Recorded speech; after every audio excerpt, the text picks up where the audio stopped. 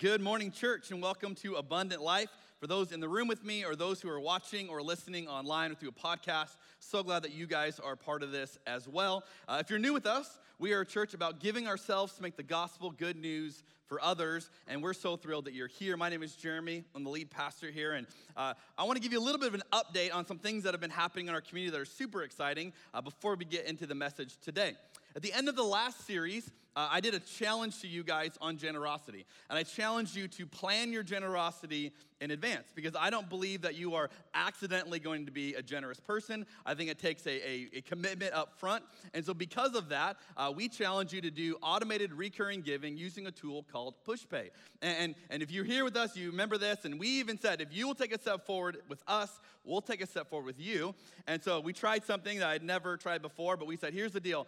We will commit $100 to a nonprofit of your choice if you start this with us in that week that we did it. Again, having no idea what kind of a response we would get, and I was amazed to find out that 79 families in our church took a step forward and did this, which means we got to give a bunch of cool donations to a lot of different nonprofits doing incredible work for the kingdom. And so I want to show you a little graphic here that gives you a perspective of what some of those are. And all of these guys are getting checks wondering, what the heck is going on? Why is this church writing us a check? And this is super cool because they all got to be blessed by your generosity. And so God is just moving in radically new ways and cool ways. And so yes, thank you for taking a step.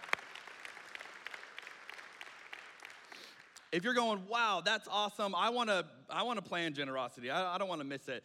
You can use that tool, go online, use PushPay. It's an incredible resource. My family uses it. I would encourage that for you as well. In addition, at Easter, if you were with us, we did a special Easter offering, which was above and beyond what we normally do. And I said, here's the deal. For Easter, we're going to go above and beyond, picking an organization called Embrace Oregon, who is tackling the foster care crisis in Oregon in particular and doing incredible work. And so we raised money for them. Originally, we gave them a big old huge check for $65,000. More came in, so the total amount was $75,000 that we were actually able to give them, which that alone is worth applauding. It's amazing. But here's what's so cool is I keep getting updates from them because that was not like a little teeny, like, oh, thanks, like, we're encouraged. That's like a, we can do different kinds of ministry type of a gift to them. And God is opening doors for them in radically new ways. They sent me a video this week that I want to show you that's just an update on something that's happening. Now, one thing I need to preface of this video, Embrace Oregon is kind of like the major organization, and they've got another one called Every Child. And this is another, a group that they're doing, another tool that they're using to help raise, awareness and tackle the foster care crisis in our state. Now, he's going to reference every child here. He's referencing the organization, not literally saying every child. So if you don't understand that, it'll get a little confusing. But I want to show you just a quick update on how God is using your generosity from Easter. Check this out. Hi, Abundant Life Church. This is Brooke Gray and Ben Sand. We are here to tell you some really exciting news that is a direct result of your investment and partnership with us. Over the last couple of months, we've been in conversations with Oregon's leadership in the House and the Senate and the governor's office, as well as leadership at DHS, and we have come to an agreement that is really exciting. Starting July 1st, every child will be taking over the full responsibility for the recruitment of foster families for the entire state of Oregon. Your investment helped us to get into this position where we are now going to serve children and families in ways never seen before. As you may or may not know, Embrace Oregon is the Portland Metro affiliate of Every Child, which is operating across the state. And so your partnership here in your local community is not only elevating the work of Embrace, but is helping us to take the innovations and the customer service and the relational support that we've been able to provide through Embrace statewide. So thank you for your investment. Thank you for caring so well for the children that are in your local community. And thank you for allowing us to partner with you in serving the kids and the families in our community in new and innovative ways. Thank you so much.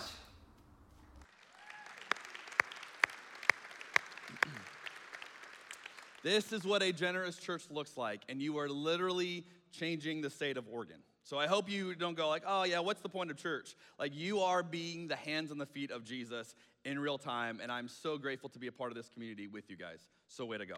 All right, I could keep talking about that, but we got to move on. Go to your journals. We're going to go to week 2 of our series. I encourage you, if you've got a journal, if you brought one from last week or got one this week, go to week 2. This is a great series to take notes on because you're probably going to have some questions or like, whoa, what on earth did he just say? And so we're going to encourage you to write that down, dive into this later with your life group or in your own time of study. I encourage you to do that. In your Bible today, we're going to be in Job chapter 1.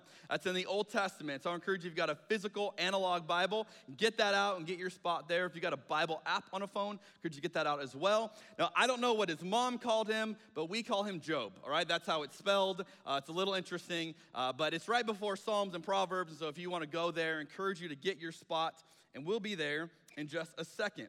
Last week, I began this series, and I encourage you to watch that if you missed it, because it'll give you context as to why are we doing this? Why are we going through misquoted verses of the Bible? Is it to make Christians feel bad for quoting the Bible wrong? No. Is it to make us smarter than the church on the street? No.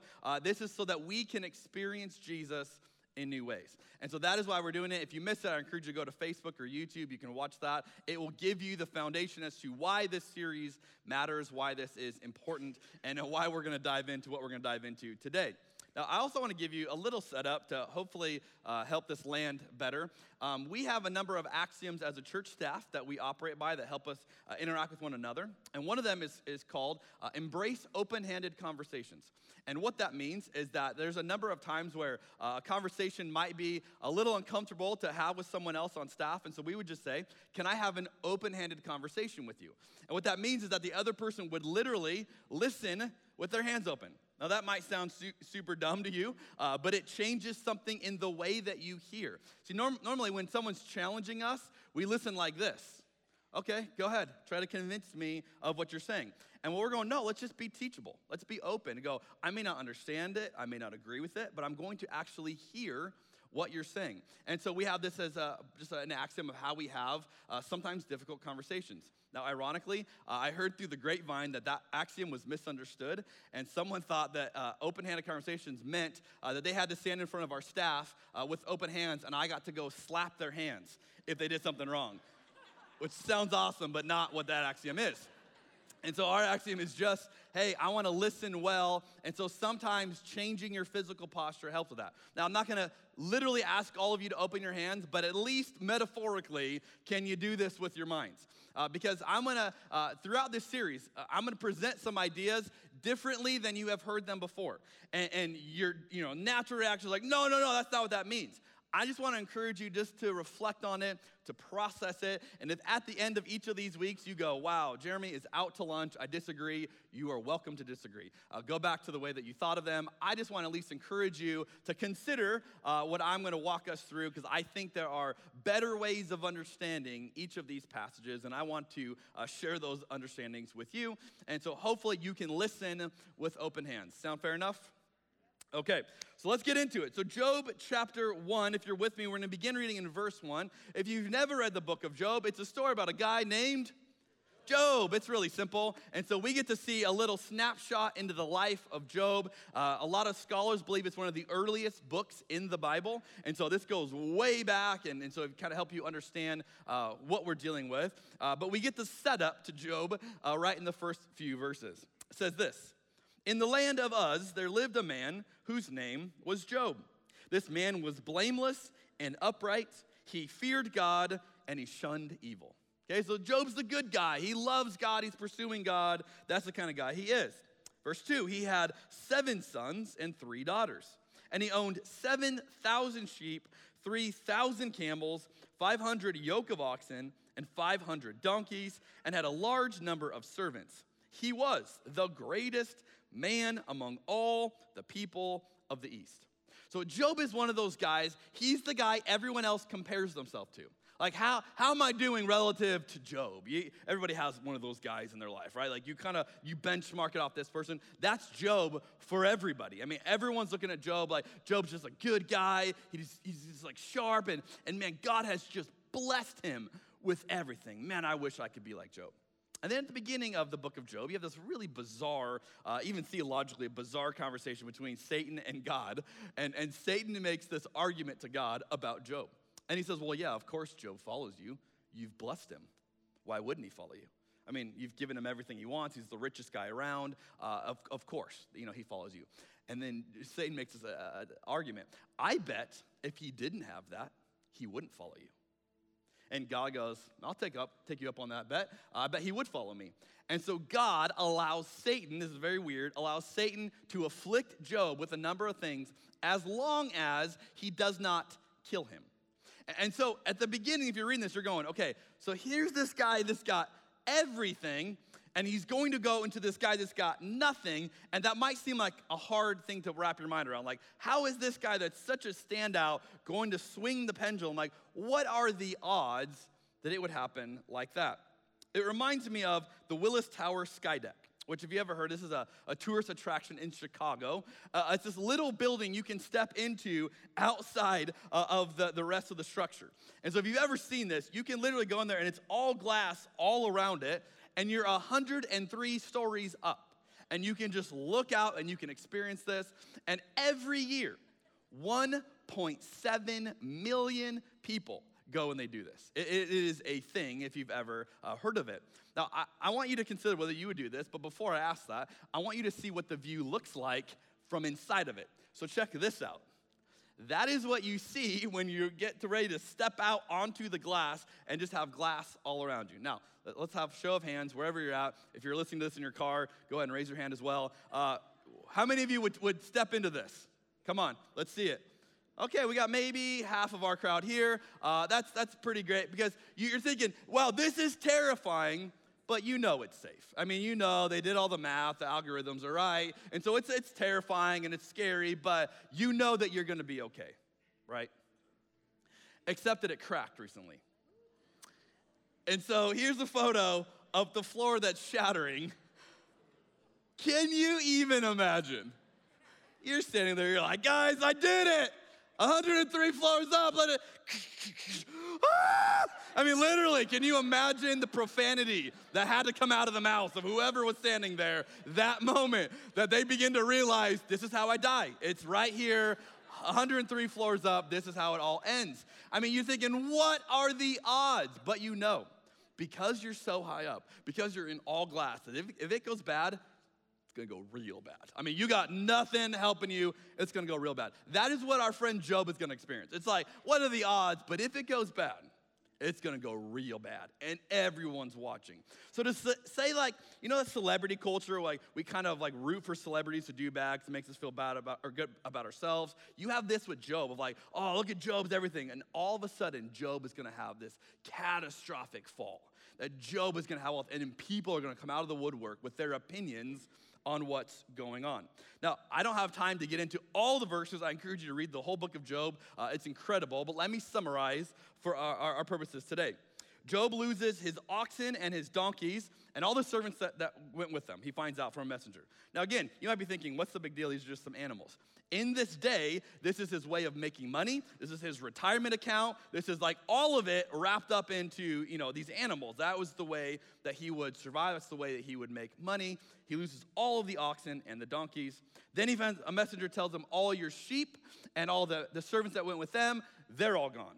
He's like, wow. Then another messenger comes in. Hey, all of your camels and all the messengers or the servants with them, they're all gone. And so essentially, hey, your whole financial livelihood, gone. Your retirement, gone. Like you are now poor. You have nothing. You are not the wealthiest man around. And if that wasn't bad enough, then it gets personal. Another messenger comes and says, all 10 of your children have died. Can you imagine in one moment processing, you have lost 10 children. All of your kids have died. And he has to absorb the weight of that. And then throughout the book, he loses his health. And he's going to be so miserable, so in agony in his health that he just wants to die because he's in that much pain.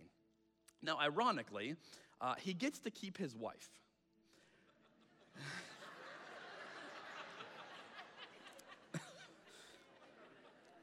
You don't know where I'm going yet. He gets to keep his wife, although I suspect he would have traded her for one of the things that he lost. Because in chapter 2, she tells him, Job, curse God and die. Which if my wife ever said that to me, I would just say, honey, that is not helpful right now. You know, like, I got a lot I'm working through. That is not a helpful thing to say, but that's what she says. Clearly, words of affirmation, not her love language, you know? And so he's got to deal with all of that, and then his wife's telling him, oh, just go out and die. What's the point of all of this? And so after all of that, Job says his famous lament. If you're with me in chapter 1, begin reading in verse 20, and this is the misquoted verse of the day. At this, Job got up, and he tore his robe, and he shaved his head, and then he fell to the ground in worship, and he said, naked I came from my mother's womb, and naked I will depart. The Lord gave, and the Lord has taken away. May the name of the Lord be praised. Now, no doubt, you've probably heard this idea. This has become a huge idea in Christian theology. You hear it in funerals a lot. I hear it often when a disaster happens that someone doesn't know how to explain. So like a baby dying or something that you go, oh my goodness, how on earth would this happen? And we say this because we say it when we don't know how to make sense of it, and we put all of the blame back on God, right? Well, God gives and he takes away. I have no idea why God would do this. Ask him. And if you were growing up in church or you've been in church for a while, we used to have a worship song that made this a mantra. And I grew up singing this. You give and take away. Blessed be the name of the Lord. And we're like, yes, this is how God works. Everybody knows this. He gives and he takes away. That is what Job taught us. So here's my question. Is this the way that God really works? Well, let's put it into a more normal relational situation to try to process this through, because a lot of times when we're thinking about God, we turn all of our filters on a different setting, and so it's hard to like process it. But imagine you've got a friend, a close friend of yours, it's a guy, and he tells you that he's just met the woman that he's gonna marry. And you're like, really? And he's like, yes, she's the one. She's amazing. I'm telling you, I'm going to marry this woman. And so you're invested in your friend. You're like, tell me about her. Why? He's like, she is beautiful. We're like, oh, okay, obviously. I assumed you would say that. But like, what else? Like, what else about her? And then your friend says to you, oh, man, she's so amazing. She gives and she takes away.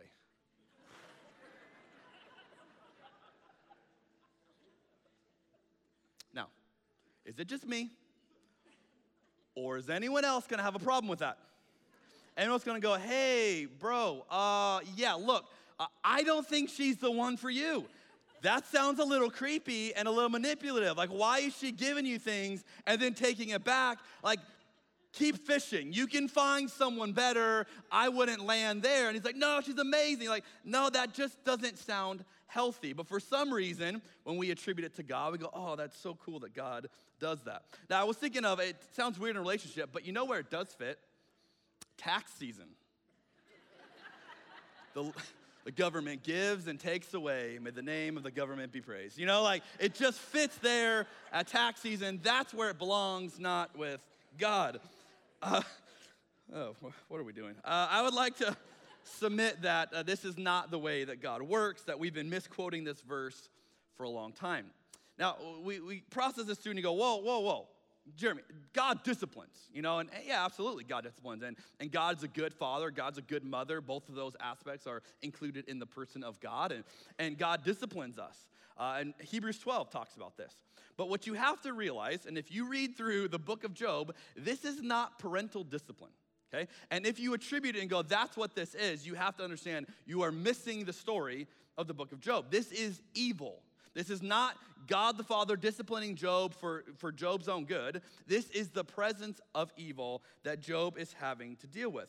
And so we have to figure out what is God's role ultimately when it regards evil. And that's a whole sermon series by itself. But let me just ask it this way. If your car is stolen, did God take it away from you? As you process that, wow, I lost my car. Can't believe that. Does your bigger way of processing it through going, well, God must have taken the car because God gave me the car, and God gives and he takes away. So for some reason, God took it from me. Or imagine some of those things that we have a hard time explaining logically. If a woman is raped, is God to blame? Did God cause that to happen? When you try to process that, would you say, well, I don't know why God wanted it, but God caused it? When a little child is murdered, do you go, well, God took that child away? See, you begin to realize your theology matters in real time because this is how we process pain in our lives. And for many people, they would say, yes, that is what God does. God does those things, but that's just how God is. And this is similar to what Job's trying to process. Like, yeah, God can take away. But what kind of a God does this actually create? You see, it might sound worshipful when you read Job's first, iteration of this, the Lord gives and takes away. But if you keep reading the book, you realize his view changes. Now, I encourage you to go to chapter 9, if you've got your Bible open. And I want to show you how this beginning pious view that Job has of God, you're so great, and you're worth worshiping, and you give and you take away, how it changes the longer he has to process this. The longer that Job has to make sense out of what is going on, he suddenly doesn't feel the same way that he did in chapter 1. He begins to feel differently after he has to consider this. So let me show you Job chapter 9. We'll begin reading in verse 22. He says, it's all the same. That is why I say God destroys both the blameless and the wicked. When a scourge brings sudden death, he mocks the despair of the innocent. When a land falls into the hands of the wicked, he blindfolds its judges. If it is not he, then who is it? So what's happening now is Job is taking what he had internalized for him, God gives and takes away for me. Now he's looking at the world around him and going, okay, so if he does that for me, then he does that for you and for you and for you and for you. And so now he's seeing the world around him going, okay, God is the source of all of this. Now, I want to look at Job's logic here and go, would you agree with it? Would you agree, let's break it down, that God really destroys the blameless and the wicked? Is that the biblical character of God? That's what God does. He destroys the blameless. Does God really mock the despair of the innocent? Is that a trait of God's, what God likes to do? Does God blindfold judges? So when there's injustice in the culture around you, well, that's because God blindfolded them. Are all of these things true about God? And if you would start to go, whoa, it makes me uncomfortable, you have to realize this is all the same line of thought that Job is going through, that God gives and he takes away. And ultimately, if God works like that, then God is a monster. That God is responsible for evil. And Job begins to have this reaction to this monstrous view of God if you keep reading throughout the book. Let me show you a few examples. Job chapter 10, verse 20. Are not my few days almost over? Turn away from me so I could have a moment's joy. He views like, God, you are so the antithesis of joy that for me to experience joy, I need you to give me a moment of reprieve. Because if you don't, I will never experience joy. Now, again, let's go back to our friend. You check in on him and his dating relationship, a couple months in. Hey, man, how's it going with this girl? She gives, she takes away. How's it going? And he goes, oh, if I could just have her leave me alone for one day, I could have joy. Ditch the girl. I mean, like, at what point are you saying, you know what, she sounds great? No, she does not sound great. If this is what it's producing in you, why would you still be with her? And this is what Job is experiencing with God. Job 21. Who is the Almighty, Job says, that we should serve him? Why does he deserve to have that? What would we gain by praying to him? I mean, Job is checking out. He's like, look, if this is how you are, why would I serve you? Why would I pray to you? If you give and you take away, what's the point, God? And Job begins to process all of these questions. Job chapter 30, verse 21. You turn on me ruthlessly.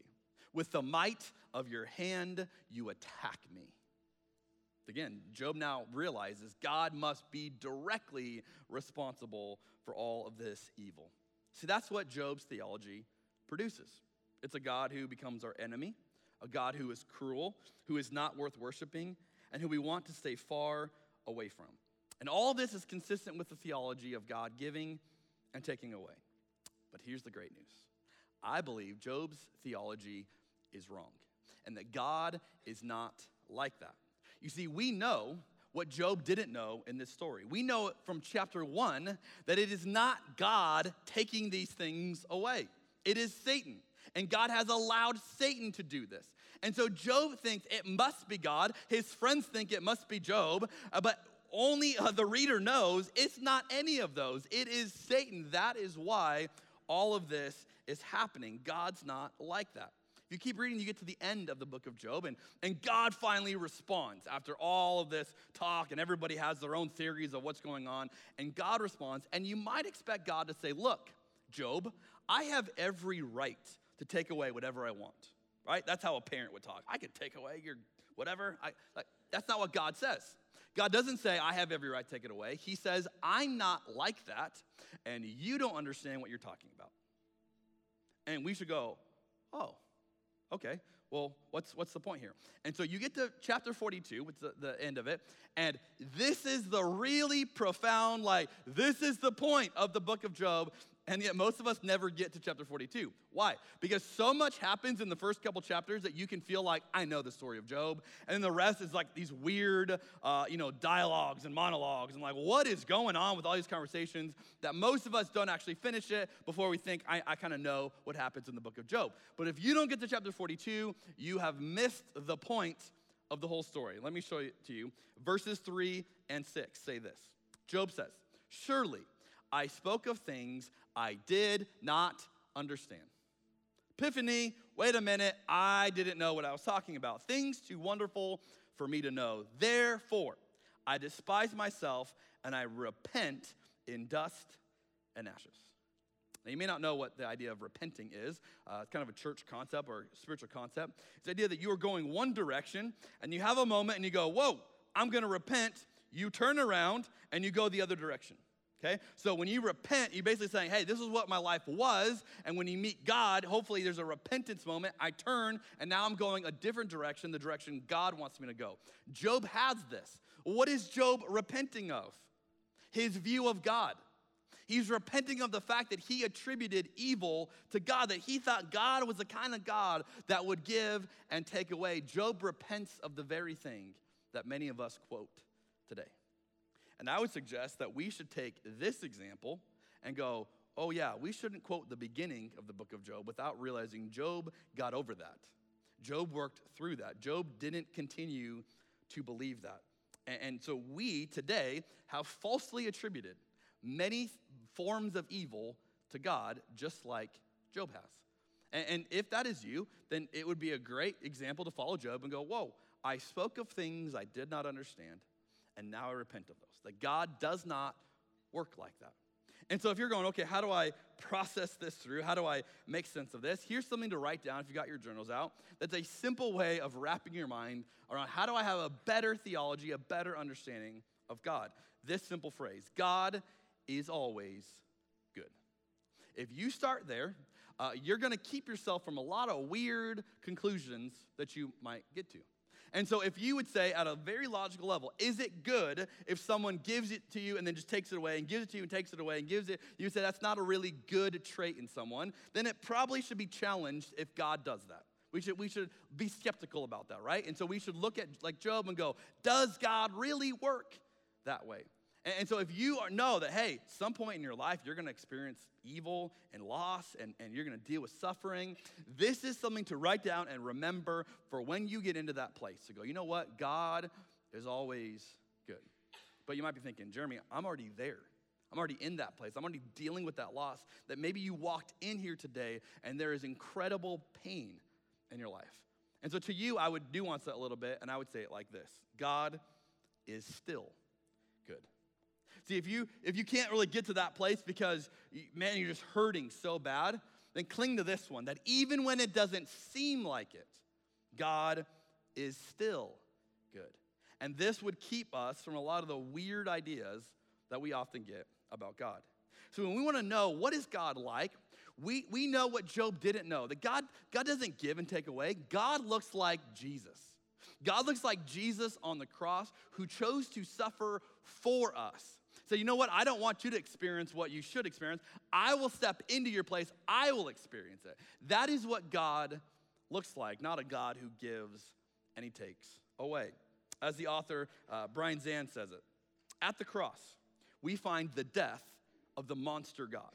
By this I mean, it is at the cross of Christ that our wrong idea of God as a vengeful monster finally dies. Among the many meanings of the cross is this one.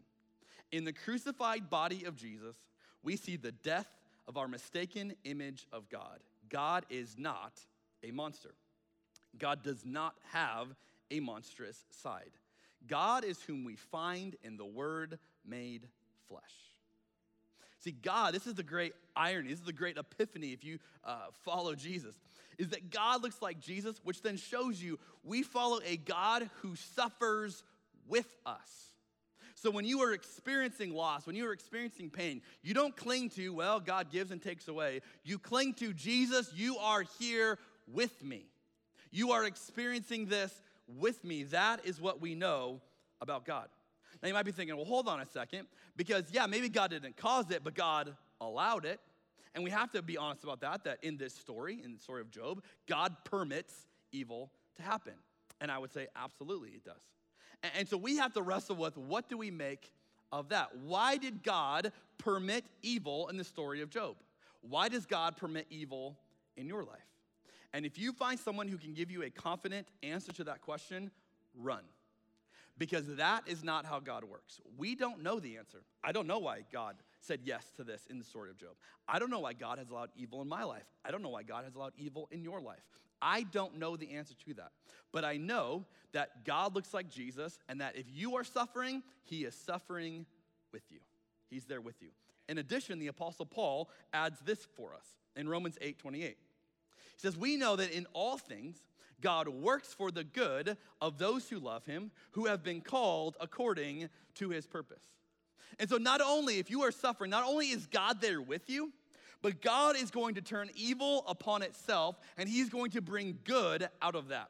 Now, we don't have the imagination strong enough to make sense out of this verse, because we're like, there's no good that can come out of it. And God's like, watch me. Watch what I do with this. And one of the coolest things theologically that I think you find is that not only is God good, but God turns evil on itself. And so when evil looks like it is winning, when evil looks like it has won, all of a sudden it begins to implode from within. And that is the way that God works in regards to evil. It might look like it has the day, but just like the cross, everyone thought, oh, Jesus lost. And evil thought, I have won. And then it's the great reveal that, nope, Jesus is still in control, God is alive, and you cannot beat him like this. And that is how he works in our life today. Now you might think, okay, that's theologically helpful, but how do I wrestle with the emotions of this and the way that whatever I'm going through is affecting me right now? There's a Christian counselor named Bill Reitz, and Christian counselors have to live in this space, right? Of hey, God is good, and here's the biblical understanding of God, but here's what you're going through right now, and here's a pain, and here's a hurt. And so he says 3 things to people in the midst of pain. And I'd encourage you to write these down. Incredibly simple, but so helpful if you're going, I don't know how to process this through. I don't know how to move through it. I've always held on to God gives and takes away. And if I don't have that, how do I work it through? Let me show you the 3 things that he says. Number 1, God is good. Number 2, God is sovereign, which means God is in control. God is still all-powerful. This is not beyond God, okay? So again, he might permit something, but God is still in control. Number 3, God has good intentions toward you, which means that whatever God allows in your life, he does it for your good. And again, we don't have the imagination to comprehend why would he say yes to some of these things? Why would he not stop them? But he does it with good intentions. And ultimately, he's going to bring good out of it. He is only the source of good. He's not the source of evil in our life. Now, as we process this through, if you have read through the book of Job and you have made it all the way to chapter 42, you might be thinking, whoa. There's one verse that seems to say the opposite of what you're saying right now. And this is a very weird verse, but I want to show you. Job 42, verse 7. After the Lord had said these things to Job, he said to Eliphaz the Temanite, I am angry with you and your 2 friends, because you have not spoken the truth about me, as my servant Job has. Now you might go here and go, well, doesn't this just prove that Job was right? That everything that Job said was right? And if you conclude that with this verse, I would say you've completely missed the book of Job, because we already know that Job wasn't right. Job repented of it. Job finds out, things that we knew all along. It was not God doing that. Job has to eventually get there. So what on earth is God talking about if he's not talking about Job's theology? Here's my answer to it. I think he's applauding the posture that Job has. See, Job approaches God with really bad theology. But I don't know about you, but a lot of us have done that. A lot of us have approached God with some bad theology, things that we thought were true about God, things that we said to God that weren't actually true about God, things that we had been told were true about God. And so Job initially processes with God like that, but he has a posture where eventually he fixes it. Eventually he gets to a much better place where God can reveal some truer things about himself to Job, because Job never leaves. Job never, I'm done with you, God, forever, I'm out. He talks about it, but he doesn't do it. He sticks around and he keeps working it through with God. And that should be a reminder for all of us, especially in this series, is as we work through our theology, the thing that's more important than a perfect theology is a relationship where you keep going to God and going, hey, I got to keep refining this. I got to keep working on this. And so I might have some things that aren't true about God, but if I keep this posture and I keep the communication open, God can handle your bad theology. He can handle the things that you say to him that aren't true. But his goal is to get you to a better realization of who he is, to experience him as he really is. And Job had a chance to do it because Job stuck around and Job did not give up. See, our theology will always fall short of the perfection of God. We will always have things that will confuse us. But the goal is to have a relationship with him that you are constantly growing, constantly learning, constantly experiencing God in new ways, as Job did. Now today, some of you may be here and you're going, look, I am in the midst of some of the most pain of my life, and what's going on right now is overwhelming. And to you, I would encourage you, it's a reminder that God is good, God is sovereign, and God has good intentions toward you. That as you process this, as you go, why is this happening? Do not cling to the Lord gives and the Lord takes away. Cling to the fact that God is good in the midst of it, that God is with you in your suffering, and that God will ultimately bring good out of it. And for those of us who go, hey, that's not really me right now, I'm not dealing with that, it's a reminder for us that you will have a moment where you're going to question this. You're going to have a moment where something's going to happen, where the inevitable, what are the odds, will actually take place in your life, and you're going to have to cling to something. And so cling to a more accurate view of a God that looks like Jesus. We're going to transition now as I pray and close, and we're going to have a time of communion. And as we do that, our band is going to sing and lead us into a song about the goodness of God. And I want to encourage you, in this moment, you're going to see both of these realities. We're going to celebrate the fact that Jesus suffered for us, because we have a God that does not watch our suffering from afar, does not cause suffering, but he meets us in our suffering.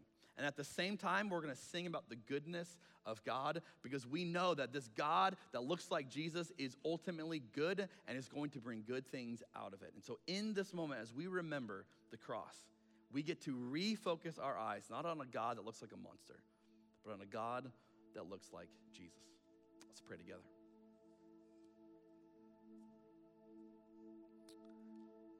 Well, Jesus, many of us, we need to repent of our bad theology, of ways that we have attributed evil to you. And like Job, maybe we've said some things to you that aren't true about you. And we thought they were true, we heard they were true, or it was the only way we knew how to make sense out of what we were going through. And yet, like Job experienced, I pray that you would keep leading us to a more accurate view of who you are. That you are not a monster God who takes things from afar and watches us suffer. But you are a God who meets us in our suffering and ultimately turns evil on itself, and you bring good out of it. And so as we process this world around us that is full of brokenness, that is full of evil, that's full of hurt, may we approach you and remember you look like Jesus. And remember the cross of who you are and how you solve problems. You step in our place and you suffer first. And so God, may we process through all that we're going through in this community, all that we see in the world around us, in light of the person of Jesus. It is in his name that we pray. And all God's people said,